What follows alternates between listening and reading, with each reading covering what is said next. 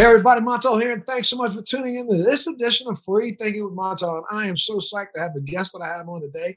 But before I bring him on, I got to tell you a little bit about one of his missions. And one of his missions has been as the CEO and the director of the Fisher House Foundation, which is one of the only foundations in this country dedicated to serving our veterans and our veterans' families that has been received awards after awards after awards for the significant amount of work that they have done. The Fisher House marks its 30th year of being around this year, and it is. If you don't know what the Fisher House is, they are palatial homes away from homes that are offered at no cost for military and veteran families, allowing them to be together while their loved ones receive specialized medical care, military and VA medical centers around the world, and make sure that their families are part of that healing process. There's not a Fisher House. I mean, there's 90 of them right now located across the country and soon to be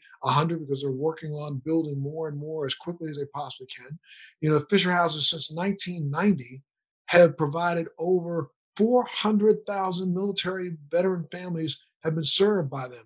10 million days of free lodging has been offered, costing and saving our veterans and their families close to $500 million, folks. On any given night, there's approximately 1,200, families that are being served across the country.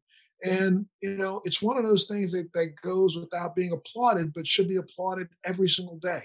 And I am so blessed to have been, part of their board of trustees now for close to 10 years. But I got to tell you, my pride has been in just being able to go down from time to time and interact with some of the families that are staying at the Fisher Houses.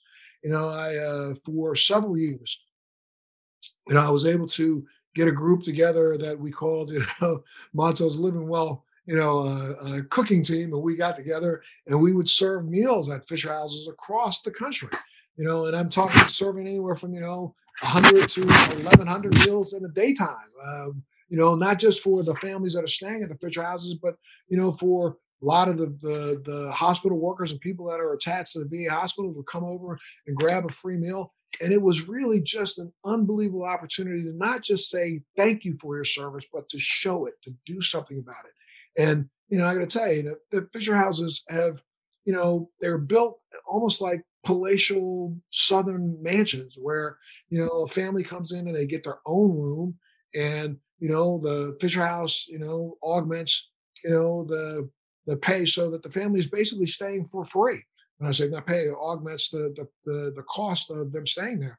But the Fisher Foundation and the Fisher House Foundation has multiple levels of different other charities that they do, from providing things from from Hero Miles to programs where they have a scholarship program for the children of some of our veterans. It's been an incredible opportunity to just participate and be a part of it. And the thing that's been so incredible about it is that when you think about social responsibility these days, and the fact that so many people take that so lightly. And social responsibility is the ethical theory in which individuals are accountable for fulfilling their civic duty, and the actions of the individual must benefit the whole of society. And in this way, there must be a balance between economic growth and the welfare of our society and our environment. And I got to tell you, Fisher House has fulfilled that, from the ground up. It's been incredible. They work with communities to help build out the buildings, and the community takes ownership in,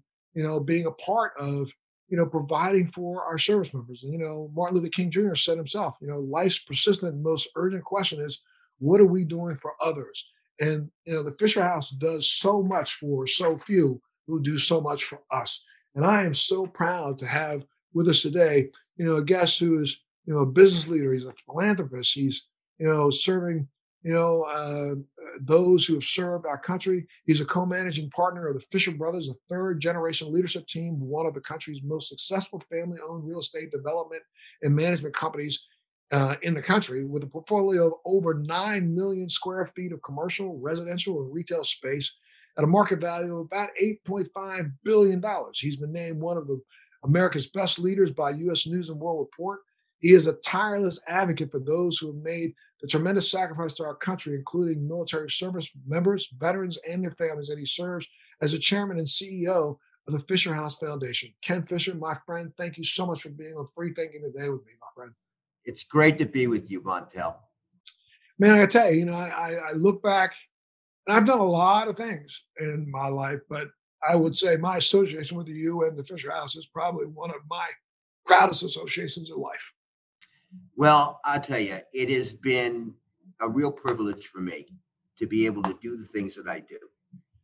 And I remember one of the first real involvement that you had with Fisher House and with me was the day that we flew down to Dover. When we opened the Fisher House for the families of the fallen, I was made aware of the situation at Dover where back when the Operation Iraqi Freedom was in full swing, the families were permitted to go to Dover and witness what they called the dignified transfer when their loved ones came home. And families could be there to welcome them when the caskets came in. And they told me that the Surgeon General of the Army actually told me that after doing that, sometimes at 2 or 3 o'clock in the morning, that they would have to get in a car and drive a few miles down the road to a cheap motel. And that was not indicative of the service and the sacrifice that they just made for this country. I mean, when you say a few miles, they were driving, I think the closest one was what, 17 or 18 miles away? And I think so. I think that's what it was. most people don't understand the fact that our servicemen and women and their families don't have a lot of money.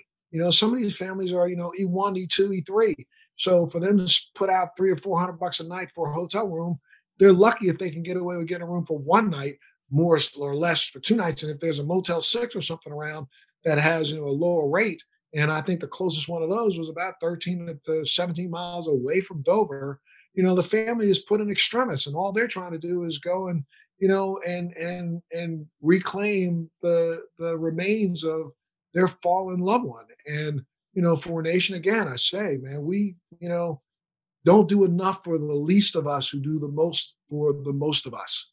And I know that sounds kind of, oxymoronish, but, we have less than, 0.4% of our country serves, puts a uniform on their back at any given time, protecting and defending this democracy that we have. Whether we agree with what they're involved in, it doesn't really matter. They went off to serve so that your child didn't have to do so.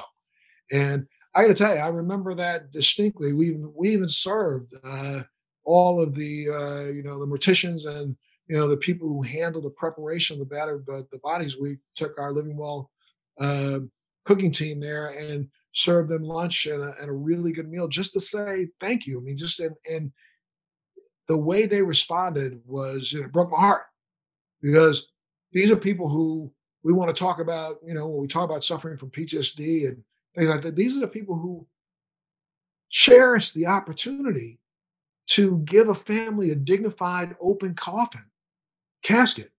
And they have to do so sometimes.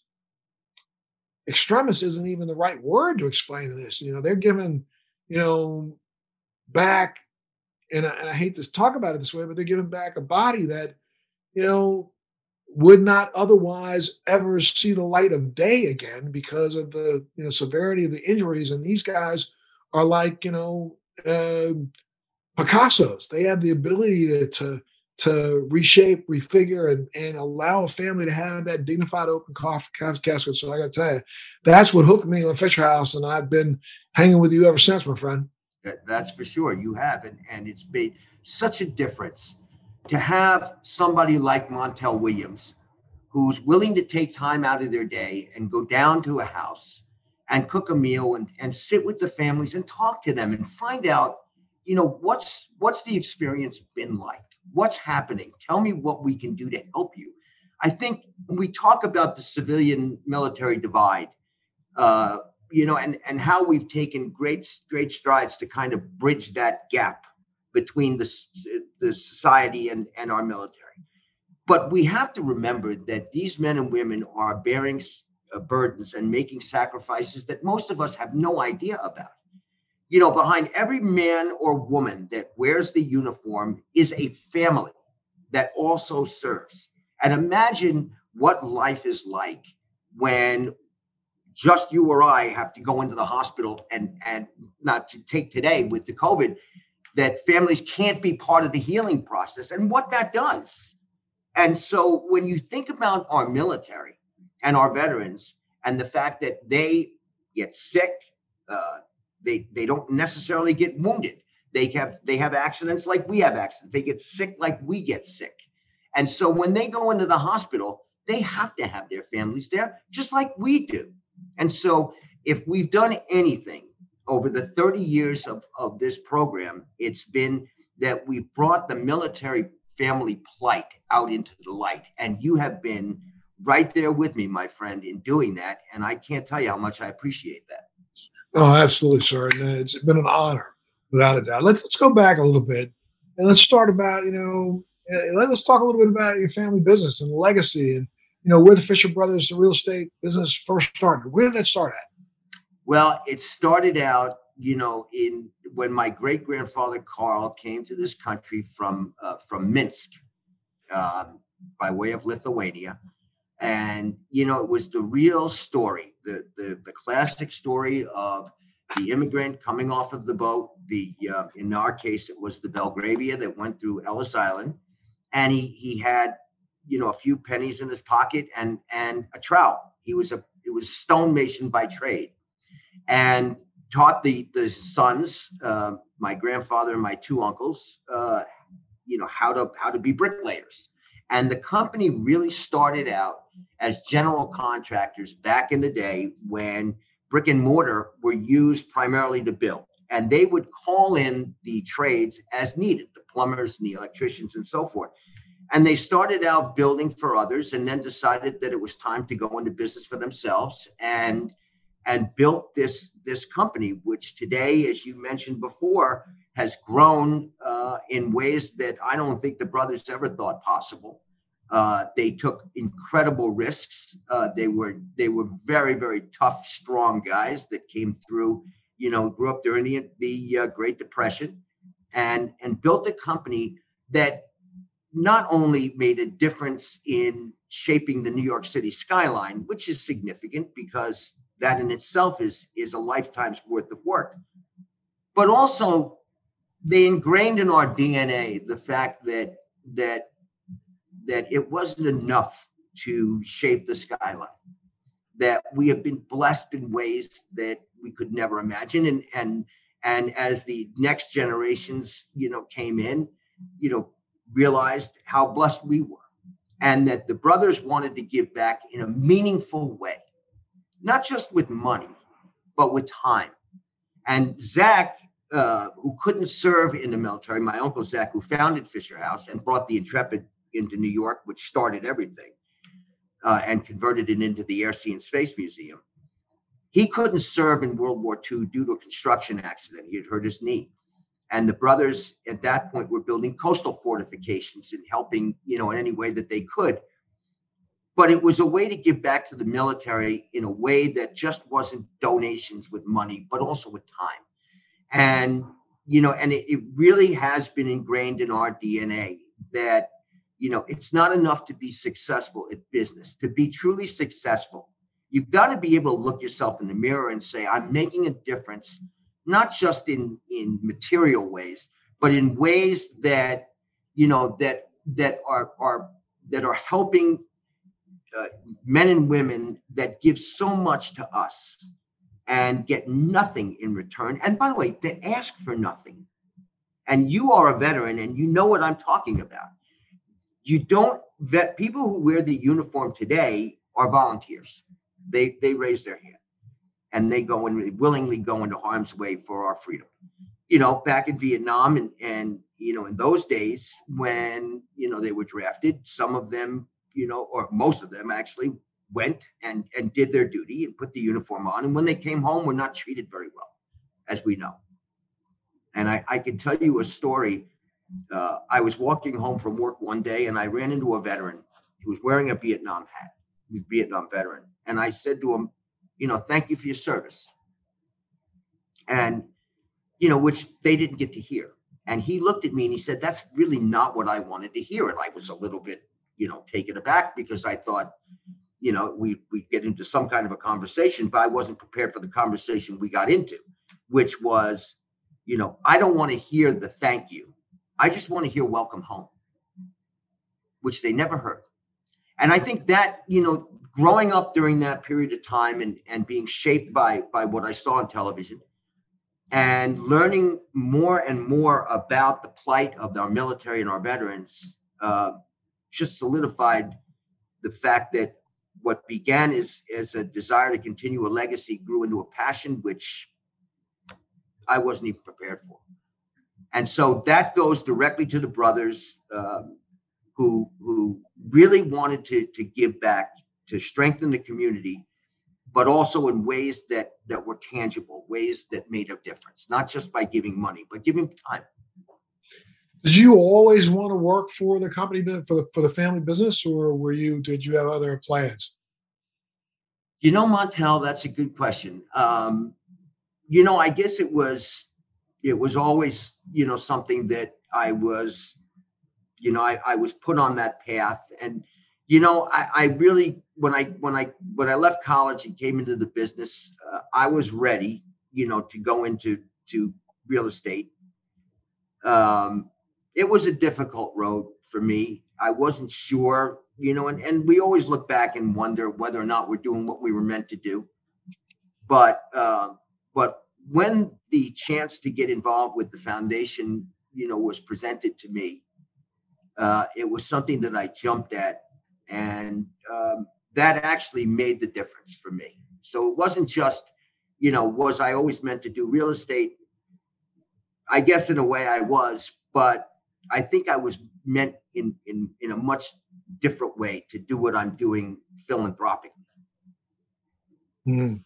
Well, let's talk a little bit about, some of the other various Fisher charities that are there, from the, Intrepid Fallen Heroes Fund to the Intrepid Relief Fund, the Intrepid Sea and Air Museum, the Fisher Center for Alzheimer's Research. Let's go through a couple of them so people can understand. And also, I want to make sure that as we're talking throughout this, you need to know that as you're listening, you can donate to the Fisher House. I want you to reach out and donate. And what's the best place for people to go, Ken, if they want to donate some funds? FisherHouse.org. And there's, it's not just, giving money. If you'd like, of course, we would be happy with anything, but it's also ways to volunteer and get involved in different ways. You can give miles to our Hero Miles program and so forth, but go to the website, FisherHouse.org, and read a little bit about us and what we do.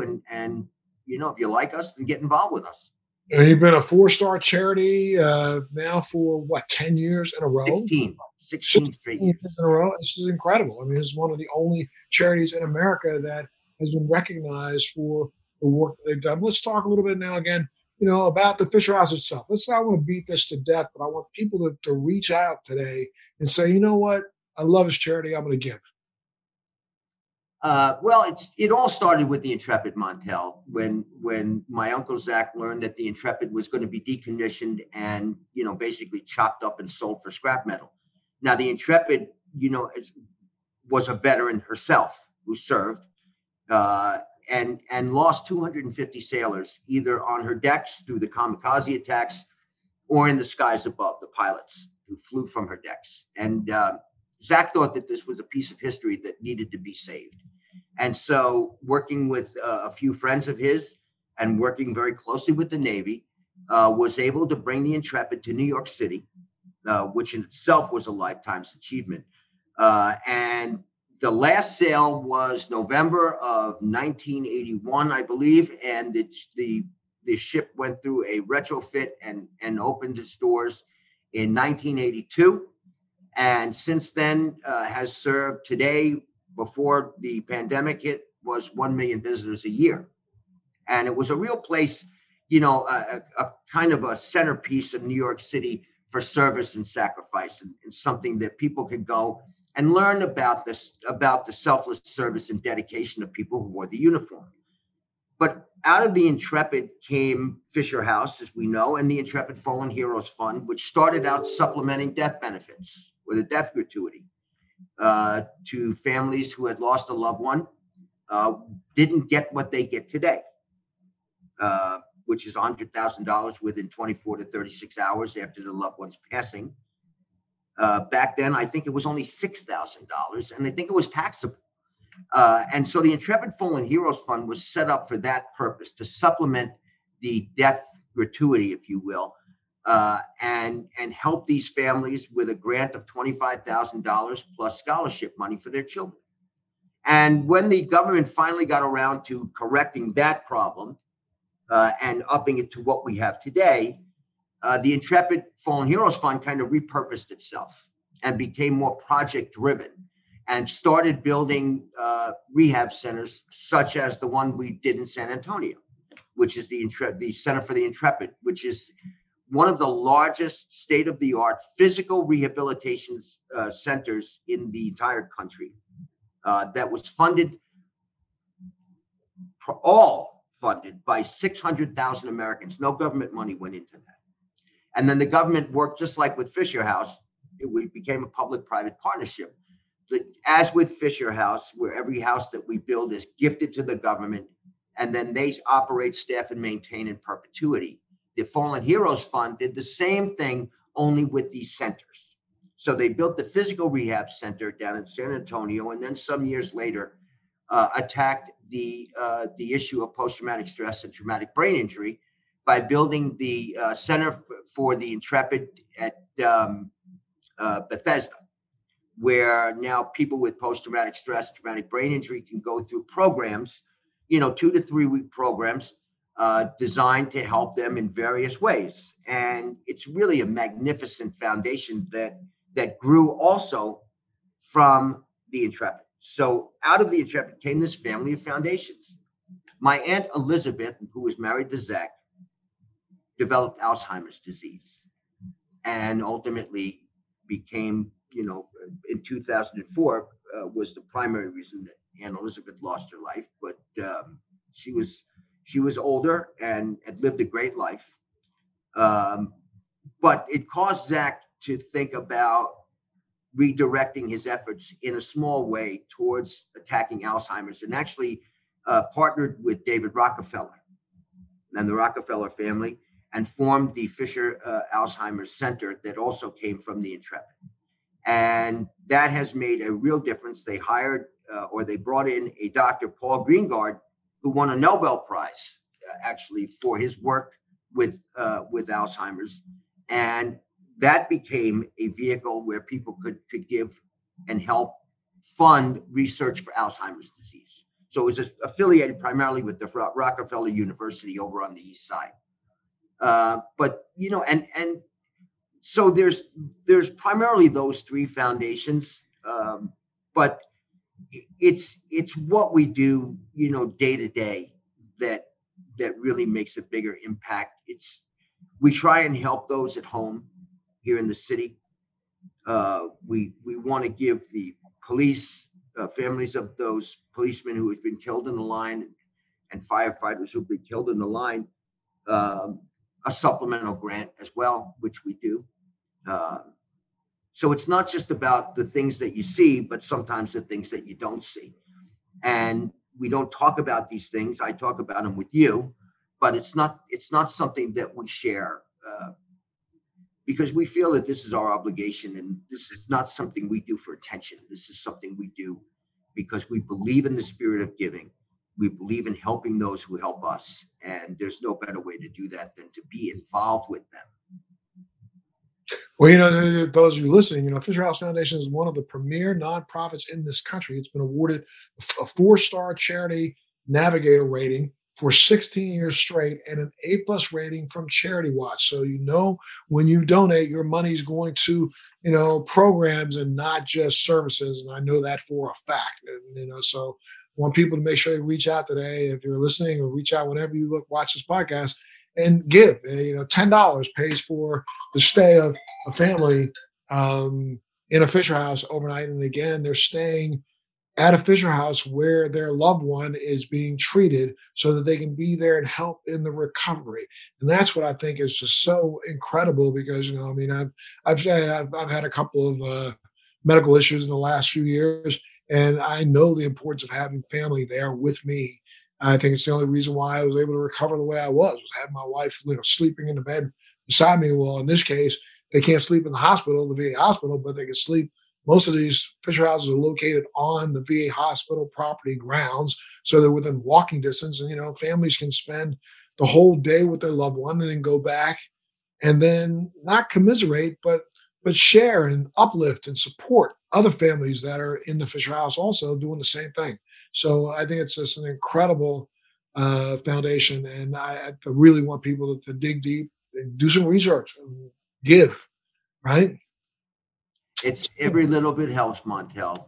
Every little bit. And you actually hit a very good point, which is the support system that forms in the houses, which we weren't prepared for. We had no idea what would happen when we put a group of people going through a very stressful time under one roof. And what happened was the support system that formed, the families supported each other. They shared the joy of the good days, the sorrow of the bad days, because not every story has a happy ending. But at the end, when they do get home, they can walk home from the hospital at all hours of the night. They're secure. So the patient doesn't have to worry about how their family's going to get home. They now understand where they are. They understand their surroundings, and the other families embrace them. They take them in. They become part of a bigger family under one roof, a big community. And I think that's made a major, major difference in the way the houses operate. Absolutely. I think one of the things that's really kind of crazy is that, we're living in a time right now where, we're looking at a commander in chief who has been trying his best, as he says, to bring troops home. And so we're kind of isolating ourselves, but it can be just that quick when we're back into another major conflict. And, you know, it's that one thing that is there that you can count on and know is going to be there. And though it may not have been there during World War II in Korea, it's been there since. Something that our veterans can count on. And I think that, Fisher House is held with some of the highest esteem of any charity organization for veterans across the country. It's really, Well, I think it's because I think the one thing that we've kind of dedicated ourselves to is running the best possible foundation we can. We run it like a public company. We treat our donors as shareholders. You've heard me say this before. And the dividends that they get are the houses and what the houses have done. And the savings to the families, as you pointed out, the $500 million in savings in travel and lodging, the 10 million nights of lodging, the support system that forms in the houses. These are all things that are making these families better caregivers and making their patients better patients. and people have to understand that on those occasions where, let's say, go back a couple of years where, some of the Fisher houses were full, you then help find designated cheaper lodging close by in civilian hotels. And people need to understand they have been coordinating something called, Hero Miles, where people can donate their unused miles from airlines so that a family can afford that plane ticket from, question mark USA to a location. A lot of times people don't get it. I just interviewed the Allen family, a week ago, and here's a veteran who's had 50 plus surgeries where the family doesn't even can't they stop counting the number of surgeries because he's a double amputee with multiple residual disorders because of being a double amputee, and has to go back every couple of years and every couple of months go back to the hospital, and for that specialized treatment they have to fly places hundreds of miles, even thousands of miles away from where they live.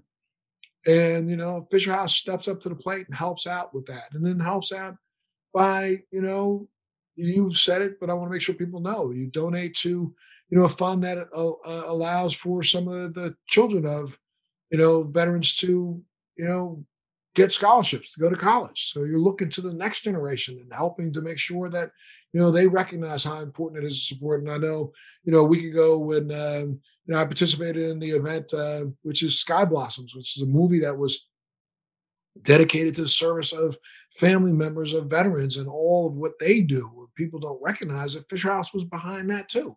So, I mean, I just think that, you know, you don't get the accolades that you should get, Ken. And I know you say, well, it doesn't matter, but it does matter. Well, I appreciate that, Montel. But having somebody like not only be involved, but the friendship that we've developed over the years, I think that's validation to me that when somebody, like you wants to get involved with us, that's validation to me. Uh, the awards, the recognition, it's important, but I think at the end of the day, the most important thing is the mission, and that you're not only staying true to your mission, but that you are honoring the donated dollar. You treat that money like it's your own, because it is in a way, and you don't want to waste it because we have limited resources. So when someone donates to us, they need to understand that that money is going exactly where they want it to go, and it can be easily traced. If you want it to be restricted to say we're building a house in the next house that's going to open is in Huntington, West Virginia. They say, well, you're building that house. We want to make a donation towards that house. And we will honor that. We will honor that. We will take that donation and we will put it right where you want it to go. If you want to donate airline miles, that's something that's easily traced. We bought almost 70,000 tickets right now for families, because life doesn't stop when a loved one is in the hospital. Bills need to be paid. Children need to be raised. Families sometimes need to go back and forth. And what about respite care? What about the person that's been there as the primary healthcare advocate, making life and death decisions for someone that they love? That takes a toll on you, and they need to go home and take a break. And so Hero Miles allows them to do that, because as you and I know, the government only does that one time. When they're initially wounded or in the hospital, the government will take care of their trip, but only one time. So that's why Hero Miles became so important. The hotels program grew from it with the same concept, except it's donated credit card points that we use to buy hotel rooms in participating hotels like a Quinta.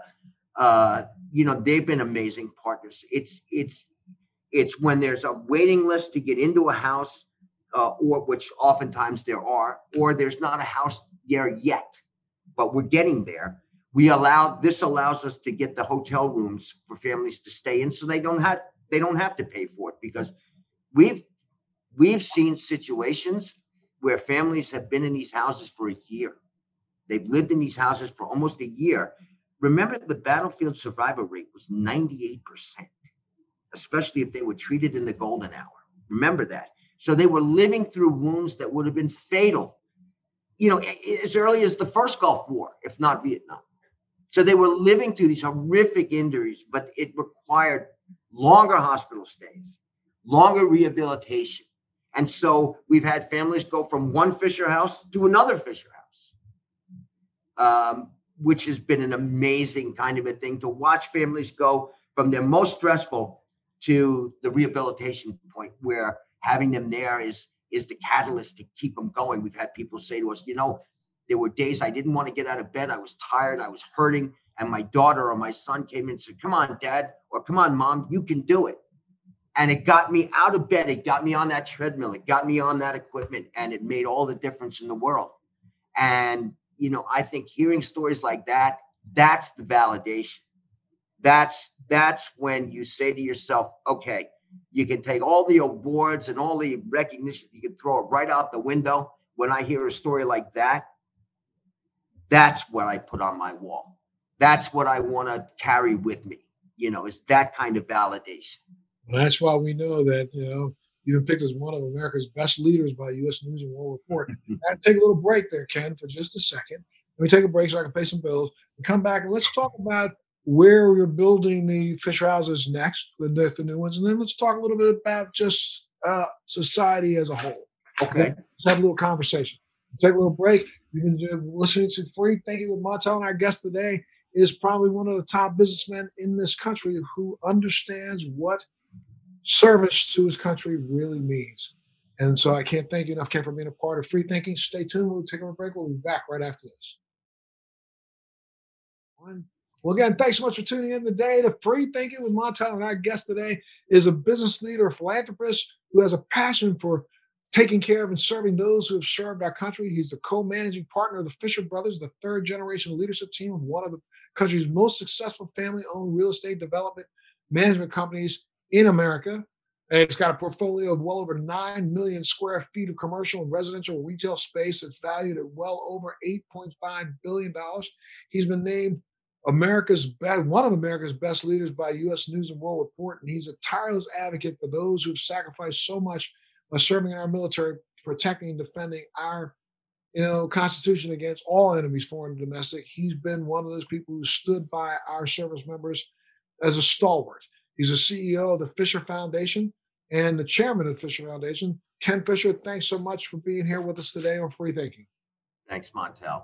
So, when you talk about, service and social responsibility, the only ones among us who will really be happy are those who will have sought and found out how to serve. And I think that's something that's from Albert Schweitzer, but I think that's really the epitome of you. I think, just the fact that, all the other accolades are good, but I think it's been your service accolades that you live for, right, my friend? Well, Montel, as you know, I didn't wear the uniform. I didn't serve in our military. And so for me, this has become my vehicle or my way to kind of give back or to serve. And I don't think there's any better way than to serve those who serve. And so for me, not wearing the uniform, has in a way kind of driven me more, not only towards helping these men and women and their families, but to learn more about what their plight really is and what they go through. And I think it's on all of us to kind of, to learn, take the time and learn. If you meet a serviceman or woman in an airport and you say, thank you for your service, that's very nice, but it's not enough anymore. You need to talk to them. They want to talk, they really do. I've been shocked that, I'll see somebody, in an airport setting, a soldier goes by, clearly a wounded veteran, and you'll hear somebody say, thank you for the service. And they turn their face away and don't even wait to hear a response. It's like, what was that for you or was that for them? Right. And I'm not going to, I'm not casting an aspersion, but I really would wish people would stop and listen. Maybe that guy wants to say something back to you. He might want to say, thank you for even acknowledging it. Well, that'd be a good thing to hear from somebody else, So, I've been beating that since I've heard you say it the first time.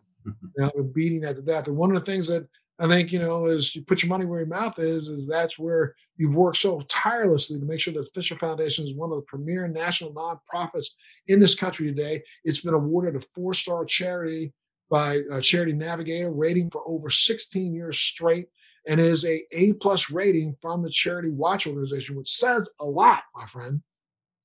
Well, as I said, we discussed before, it's look, running Fisher Brothers is one thing, but that's a private company, and I view what I do with Fisher House as being a public company.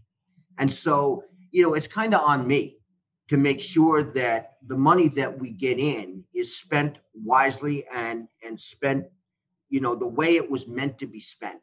And so 94% or 94 cents on every dollar will go towards building a house, will go towards, the mission statement.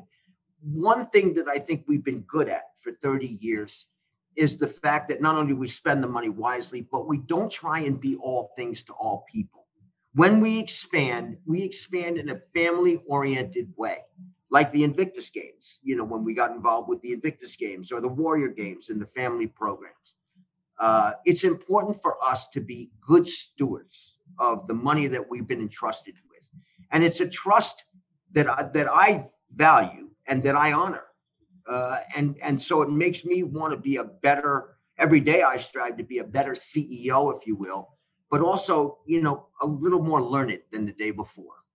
Well, I think one of the things that's a testament is the fact that you just said it, 94 cents of every dollar goes to program, period. And I don't think there's many charities in this country that can say that these days, especially when they utilize the volumes that you're talking about. And, you're building a few new Fisher houses this year. You're at 90 right now across the country. So I know for a fact that there's a Fisher House located within 300 miles of every veteran who lives in America, which is saying something because, that in those cases where they don't need a mile or hero miles, they can drive. And, the family can go there and stay there. and they're still in part of their community in some way. So that's really phenomenal. But where are we building new Fisher houses? Let's say this coming year. You have Well, more. we work very closely with both the Department of Defense and the Veterans Administration. Now, we haven't built many for the Department of Defense because thank goodness they've stopped coming back in the numbers that they were. So the program has primarily gone more towards the VA. And so what we're trying to do is we're trying to build a Fisher House wherever one is necessary, wherever one is needed. So we work very closely with both agencies so that we don't build an unnecessary house. We don't ever want to spend money on building a house, which can cost $5 to $6 million, as you know. We don't ever want to build an unnecessary house or a house that will bear a short-term burden, but not a long-term burden. So working with the VA has given us that kind of insight as to where these houses are necessary. We have all the excuse me, the level 1 polytrauma centers covered with one, in some cases, 2 houses. We're going to open up house number 91 in Huntington, West Virginia next month. And we're looking in, my goodness, the locations are all across the map, really regionally. We're looking in Puerto Rico right now. We're looking in just about every state that's got a VA that doesn't have a Fisher House, we're looking at. And in a lot of cases, there are kind of local foundations, Fisher House local foundations that are formed that are saying, hey, we're starting to raise money. We want you to come over here. We want you to build here. And so but we don't ever do it on that basis. We go right to the VA and make sure that house is needed. And if not, we tell them, hey, be patient, we'll be there. But it's a major undertaking. These are not small houses. These are, in some cases, 16,000 square foot houses. We've got 3 different designs now because the needs are different from region to region, from state to state. One of the highlights of my life was building up the Fisher houses in the Bronx, about 1.5 miles away from where I grew up, which was a great thing, because when Fisher House was supposed to come to New York, the first time was going to Brooklyn, to Fort Hamilton. And it wasn't until, and this is something else, Montel, was because I think you were with me when we did the Bronx. The work that's being done at these VAs is not getting the recognition that they should be. The work in exoskeleton research and renal research and renal surgeries and so forth that they're doing up in the Bronx is world class. And a lot of that is going on within the VA. So we hear some bad stories, but we don't ever focus on the good that's coming out of these VAs. There's so much positive. These men and women are so proud of the work that they do. And it's not until we get there and build a house that we really find out, what they're specializing in, what they're doing. And the doctors and the nurses are just so proud, as you know. So it's great to be able not only to build a house and support the families, but also to shed a little light on what's going on at these VAs. It's really incredible. And when you said, these houses cost about $5 million a piece, I know people go, $5 million for a house. Yes, folks, these are houses that are meant to stand the test of time. They're not here for, 10 years. They're here for 20, 30, 40, 50 years. And these houses are built so that they can, be a location for, a mother and maybe 2 children to stay in a single room. And these houses are configured from 8 to 16 rooms, right?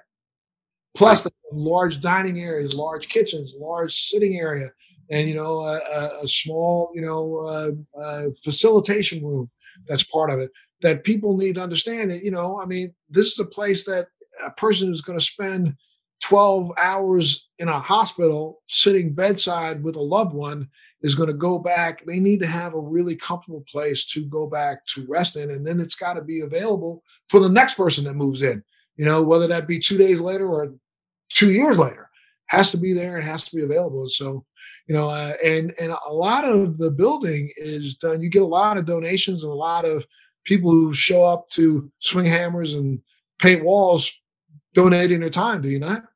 Well, we do in some cases, but look, this is in many cases, this is really treated like like a private sector kind of a development where, the land is given to us temporarily and we build the houses. We work with 3 or 4 basic general contractors, and they do work and they get paid for it. In a lot of cases, it's discounted, but we want to make sure that people donate to us, with gifts in kind.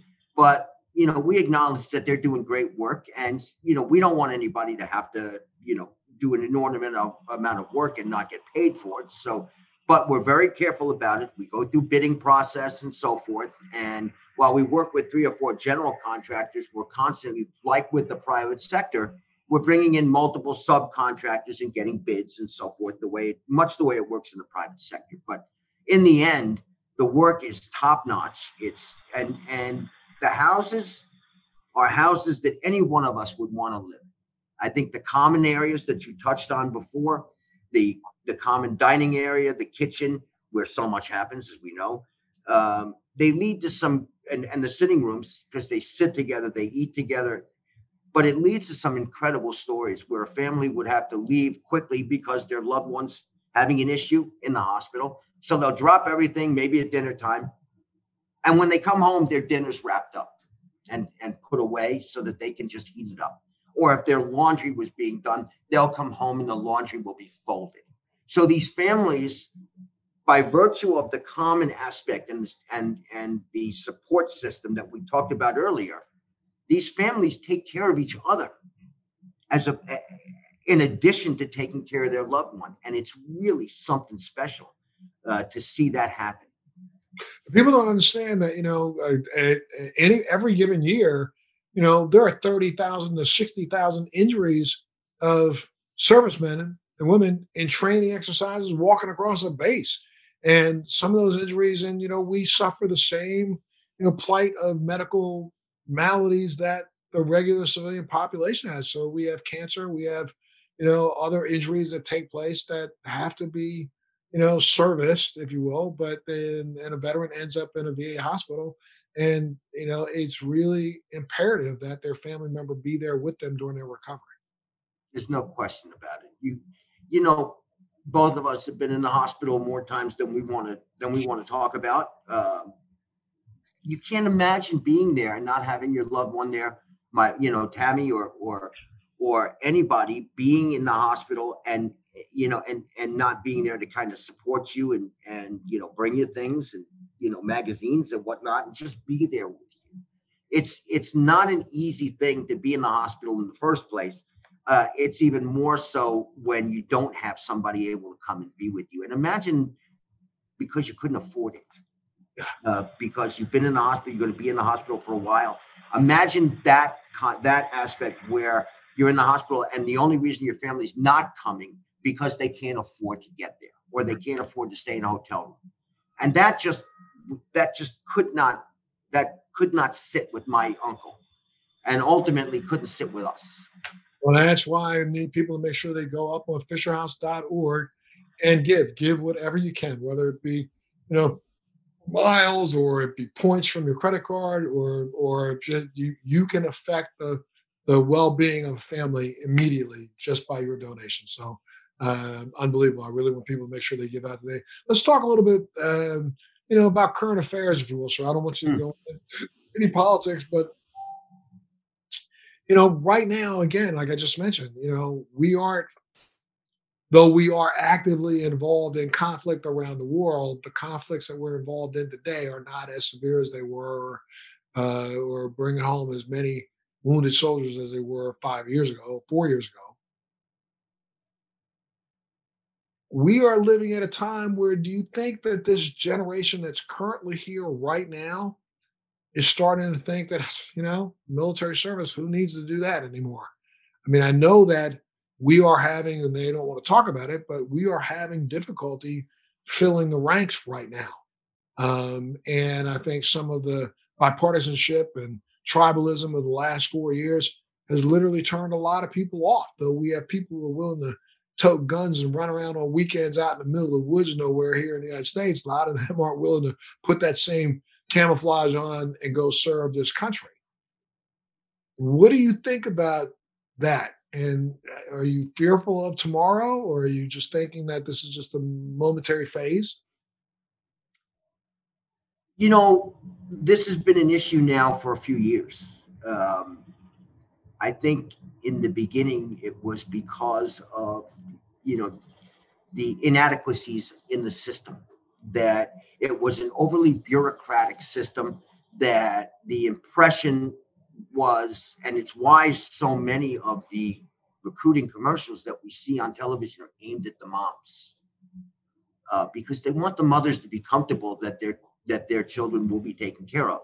Uh, I think that, you know, we went through a period in this country, you know, specifically back in '07, if you remember, where we had the problems at Walter Reed, and you know what happened there. And you know, there have been other instances, 2013 during the shutdown when the families weren't being paid the death gratuity. Um, and then, you know, the issues with post-traumatic stress and the stigma associated with it, traumatic brain injury, and you know, I can see a person getting the impression that, why would I want to join the military if I, you know, if I'm wounded or I'm hurt or what have you, I'm not going to be taken care of, you know, the way that I would be if I was in the private sector. So why?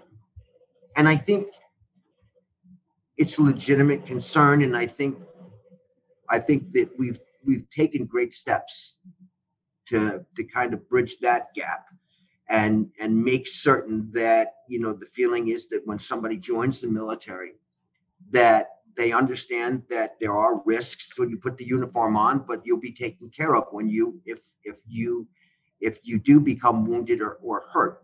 And I think that this is a situation where we can sit back and say, yeah, the government's not doing this or the government's not doing that. And why is there a need for a Fisher House in the first place?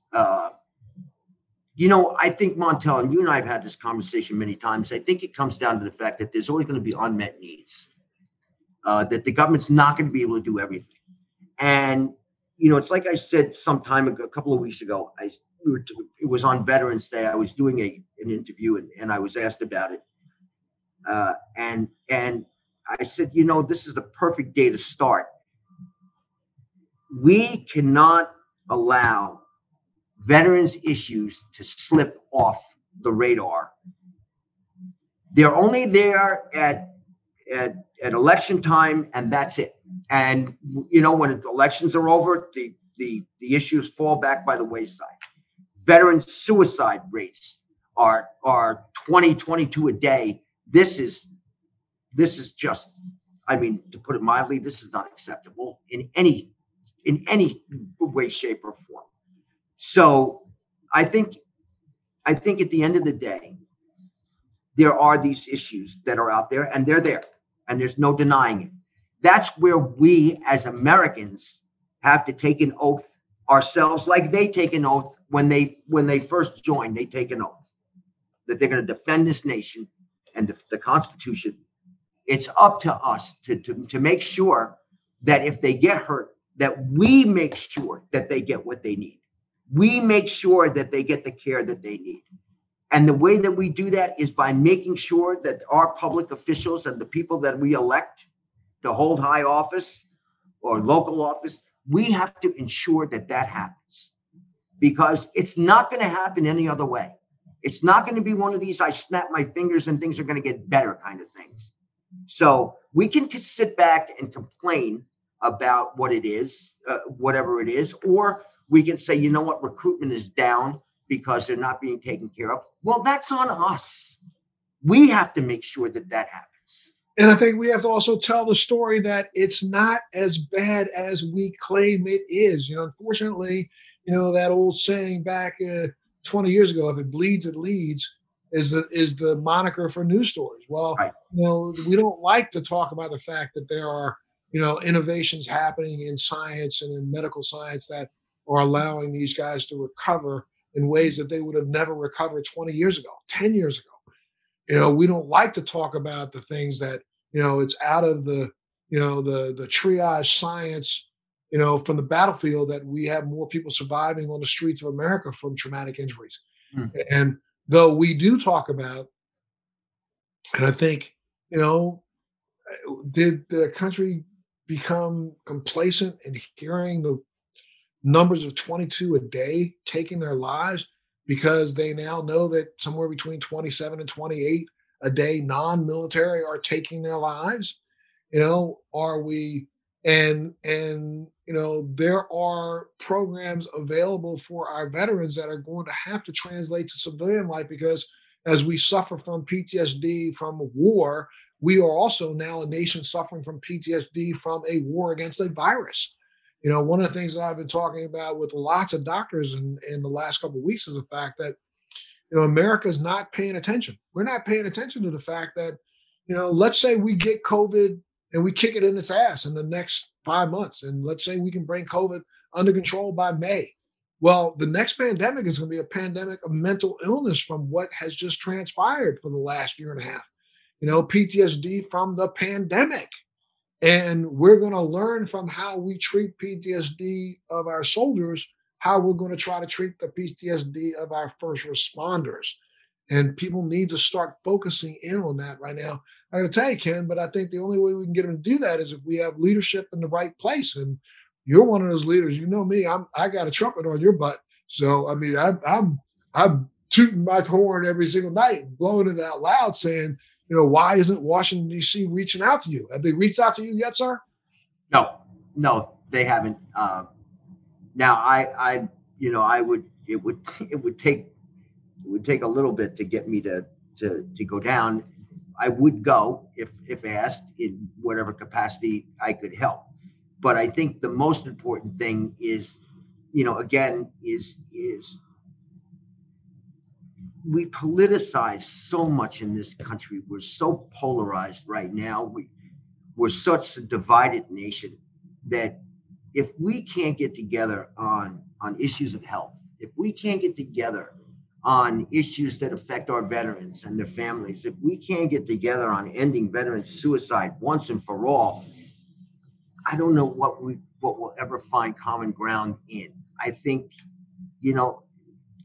it's like we mentioned the Invictus Games and the Warrior Games before, and how important it was to show veterans that might be suffering with post-traumatic stress. And so many times they're suffering in silence and their families are hurting because of it.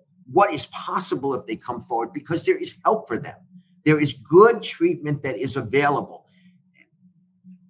Don't sit back and watch what's, and say, I can't. And then it would lead to, the inevitable, which nobody wants to focus on at all. We want to show what is positive, what's out there. And I think that stigma, and now this goes across the board with mental health, there's that stigma about coming forward and saying, I need help. And there's nothing wrong with it, and I think that we really got to do better at getting people to come forward and getting the help. The last thing we'll talk about before I let you go is that, we were chatting a little bit when we were off air. I think that some of the solutions are right here staring us in the face, yet we won't look. We don't have the leadership in place to think outside the box. And I think that's part of the reason why, if you're tuning in here, you're watching and listening to Free Thinking today with me and listening to Ken Fisher, I'm going to tell you, you should reach out to your congressman, senator, and say, how about that Ken Fisher dude? How come nobody's called him? He's got a lot of innovative ideas. And, the one that we were talking about before is the fact that we have so many bases around this country right now that are sitting dormant, that aren't being used and aren't being used efficiently, where we could literally, coalesce those spaces and turn them into, centers for PTSD for our homeless veterans across America. They've got barracks there already. They've got kitchens there already. Put a couple people into place, sell off a little bit of the property and the land, and you could fund the program where we could literally be treating our veterans rather than leaving them sitting under bridges. Some of the issues and some of the solutions, Montel, are staring us right in the face. And I think if we take a more business-like approach and look at these things, such as, unused land or underutilized land, and having it repurposed, I think is a great way, to start. But I think at the end of the day, I think it's just realizing that this is the greatest nation on earth, and that we are, what made us great and what makes us great today are the men and women like yourself that wore the uniform or wear the uniform today, and that are going to go out there and defend us, and are willing to take the risks that they take. And ultimately, whether it's how we care for them when they get back, or how we care for their families, or what have you, I think that by taking a more innovative approach, by thinking a little bit out of the box, I think we go a long way towards helping resolve or make a difference in helping solve these issues. We have to. We have to. I got to say thank you so much, Ken, for being a part of today's Free Thinking with Montel. You always have a home here, sir, whenever you want. And just like about a week ago, we had the Allen family on. Anytime you want to send a guest our way, we'd love to have them also. Maybe we put Dave Coker in the spot. Have him come on one time. That would be funny. That would be funny. Dave is a good guy. I'd love you to talk to Paul Bucca one day. We'll see if we can get Paul to come on. I'd love to. I would love honor recipient, great guy. Yes, sir. I'd love to. And I think, America needs to hear him and hear stories like that and understand that, as much as we like to complain, there's so much good being done. And the Fisher House Foundation is one of those good things being done. So make sure if you want to donate, you go to fisherhouse.org. That'll give you an opportunity to read through and look through the entire website. That'll give you an understanding of what we do. And make sure you click the button that says donate, because you will be making sure that a family gets what they need, especially at one of the most critical times in their lives. Ken, can't say thank you enough, my friend. Thanks for being a part of Free Thinking with Montel. Make sure you continue to tune in, and we'll see you next time.